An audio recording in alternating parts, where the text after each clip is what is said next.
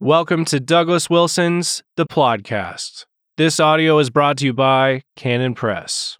Brand new in the Christian Heritage series is William Perkins, a Reformed Catholic, with a wonderful introduction from Dr. Joseph Pipa. Today, Christians think of the Roman Catholic Church as the oldest, most ancient form of Christianity. Evangelicals are often apathetic about their Christian heritage and see little difference between themselves and Roman Catholic. In Reformed Catholic, Puritan theologian William Perkins both shows that it is possible to genuinely respect Christian tradition and to disagree with the errors of Roman Catholicism. This book is not a debate over subtle points of doctrine, but over issues that continue to divide Christians to this day. You can get A Reformed Catholic by William Perkins with an introduction from Dr. Joseph Pipa at canonpress.com.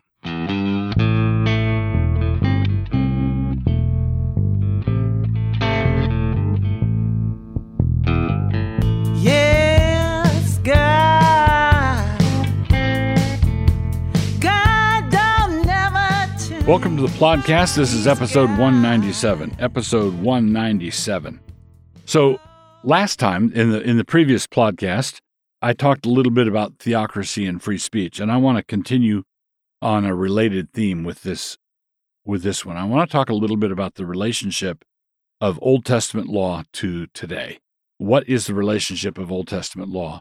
And I'm talking about the relationship of Old Testament law to an obedient magistrate who is wanting to know how we should configure our laws today. Does the Old Testament have anything to say to us? And I would say yes, but here are some important qualifiers. The Old Testament law, the Mosaic Code, is a case law system. It's a case law system.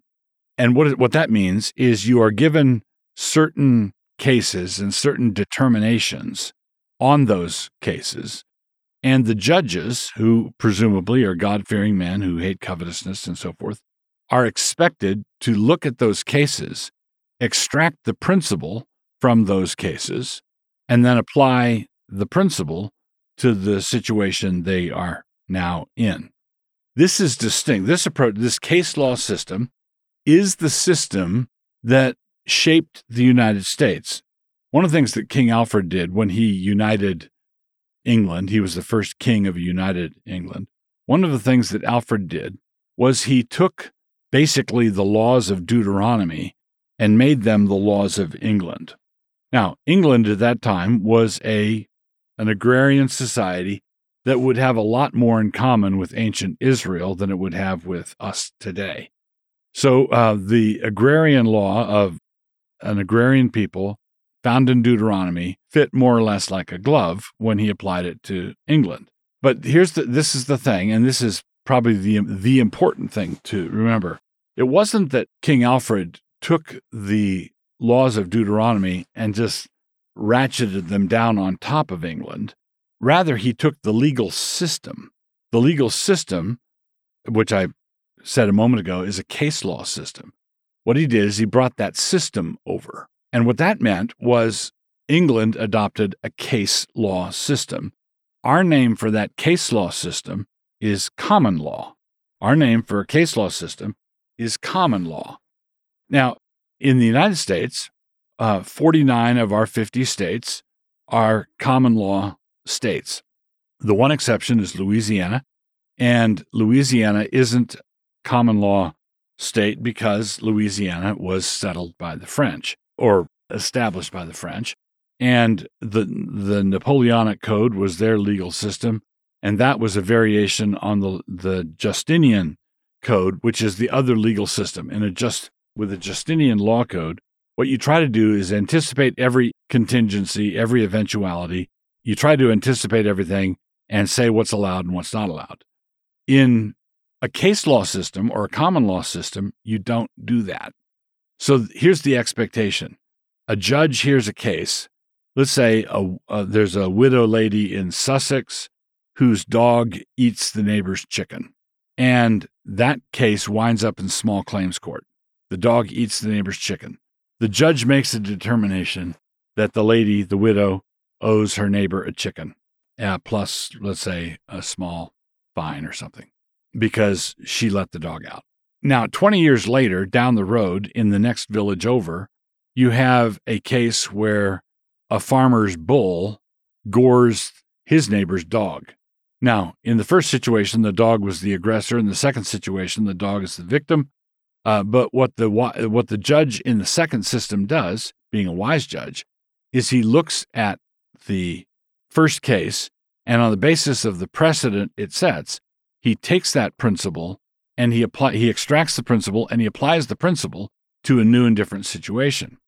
Now, this is why, for example, when people ask me if I'm a theonomist, first I joke and say, oh, no, I hate God's law.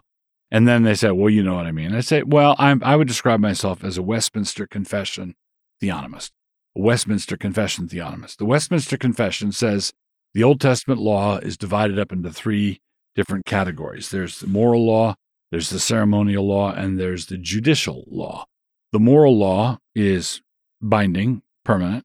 The ceremonial law was fulfilled in the death, burial, and resurrection of Christ. And the judicial law, the Westminster theologians said, only applied to the nation of Israel and ceased with the cessation of that nation of Israel, except, they said, as the general equity thereof may require. That general equity is the principle that a case law system or that a common law system runs on, general equity. So what Paul is doing when he says you should pay your minister, you should pay your minister because the law says you shall not muzzle the ox when it treads out the grain. What he's doing is he's extracting the general equity from the case on oxen and applying it to ministers, right? Or if someone said, why do you believe that women shouldn't go into combat? I would say, you shall not boil a kid in its mother's milk. Extract the general equity. That which God gave for life, for giving life, milk, shall not be turned into the instrument of death. Women are life givers. They're not death dealers. And so you extract the general equity and you apply that. So the relationship of Old Testament law is fine if you bring across the system and not just the particular laws. You have to bring across the legal system, the way the specifics are treated, and not simply the content of those laws. Carrying on with episode 197 in the podcast, we've come to our hamartiology class. And we hope that these studies are helping you to understand your internal adversaries better, and that in this class you are staying out of the practicums. So, we come now to our next sin, which is discostasia. Discostasia. This is rendered in two places as divisions, and in one place as seditions. So, for some reason, some people thrive on stirring up trouble and strife. When it comes to church splits, they are a one-man starter kit. They know how to do it. Paul says to avoid that kind of person, identify them and avoid them. He says this in Romans 16:17. He says, now I beseech you, brethren, mark them which cause divisions, there it is, there's our word, mark them which cause divisions and offenses, contrary to the doctrine which ye have learned, and avoid them. So he says, identify and avoid, mark and stay away. We are to take the apostolic doctrine and hold it up next to the person who is agitating for this or that. If it doesn't measure up, if what he's saying doesn't measure up, then give that person a wide berth. This is not unfriendliness, it is obedience. It's not unfriendliness, it is obedience. When a church is not walking in the Spirit, it is an open invitation to this kind of thing. When people are letting that crackle develop between them and others, what happens? Well, Paul says in 1 Corinthians 3:3, for ye are yet carnal, for whereas there is yet among you envying and strife and divisions, there's our word, and divisions, are ye not carnal and walk as men? So in context, this is a description of the Corinthians lining up behind their most favorite teachers, whether it's Paul or Peter or Apollos. It's still carnal, even if your main guy is a New Testament Bible teacher. So there's nothing wrong with any of those teachers, Paul or Peter or Apollos. They were all godly men, right? But Paul says there is something wrong with the way you're attaching to them, the way you're aligning your allegiance to them. So you can't justify your divisions by the godliness of the person whose name you're using as a banner. And then, in a list of sins given in Galatians, we find this: idolatry, witchcraft, hatred, variance, emulations, wrath, strife, seditions, there's our word, heresies. So pagans hate each other. Pagans go at each other's throats. Pagans don't like each other. And one of the things that is characteristic of them is this tendency to divide, this tendency to get into an uproar. It cannot be emphasized enough that to divide from someone who causes division is not the sin of division, and it's not hypocrisy. Paul says to mark them, identify them, and avoid them. When I'm avoiding a divider, when I'm avoiding a divisive man, I'm not being divisive. So when I stay away from someone who's got a virulent case of the flu, I am not guilty of having the flu. I'm avoiding catching it. So there's certain things you have to avoid, certain kinds of people you have to avoid. It's not the sin of division to ostracize the one who would cause division.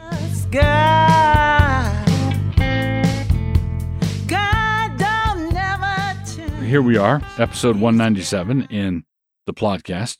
The book I want to review is a short little book by Thomas Goodwin, a Puritan, and the book is called The Return of Prayers. The Return of Prayers. I forgot the name of the publisher. It's a short little book, and there are two other books by two other Puritans that they published alongside it. It's like a trilogy of small books on prayer.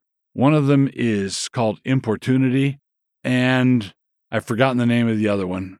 They're all on prayer. And as I've read Christian teaching on prayer, there's a lot of good stuff there, obviously.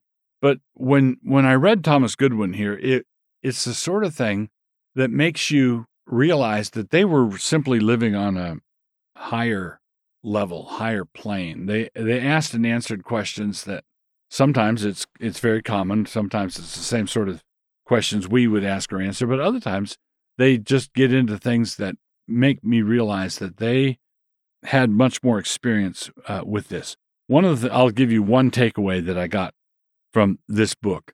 The title, The Return of Prayers, one of the things he's urging is for Christians to keep track of answers to their prayers, to keep track of answers to their prayers. If we don't, this is part of one of the conclusions, it is just as likely that God might answer a prayer, I might note it in passing, and then forget about it, than it is that God would simply ignore my prayer entirely. So, what's more likely? God not answering you at all, or God answering you and you forgetting or not memorializing it or not remembering? And Goodwin goes on at some length, saying you need to mark the returns on your prayers. Keep track of the things that God has blessed you with in his answers. When God has given you a remarkable turn of events, don't just say, oh, that was wonderful, and feel warm for the rest of the day, because by the middle of next week, you may well have forgotten all the details of that answered prayer, or forgotten that God answered your prayer. Goodwin says we should study our answers to prayer. We should remember our answers to prayer. We should mark them. And as we do, we are learning to pray more efficiently. We're learning to pray more biblically. We're learning to pray more. We're getting to know God such that we know and understand his what sorts of things he likes to answer, what sorts of things he likes to say yes to, what sorts of things he says no to. It helps us calibrate our prayers.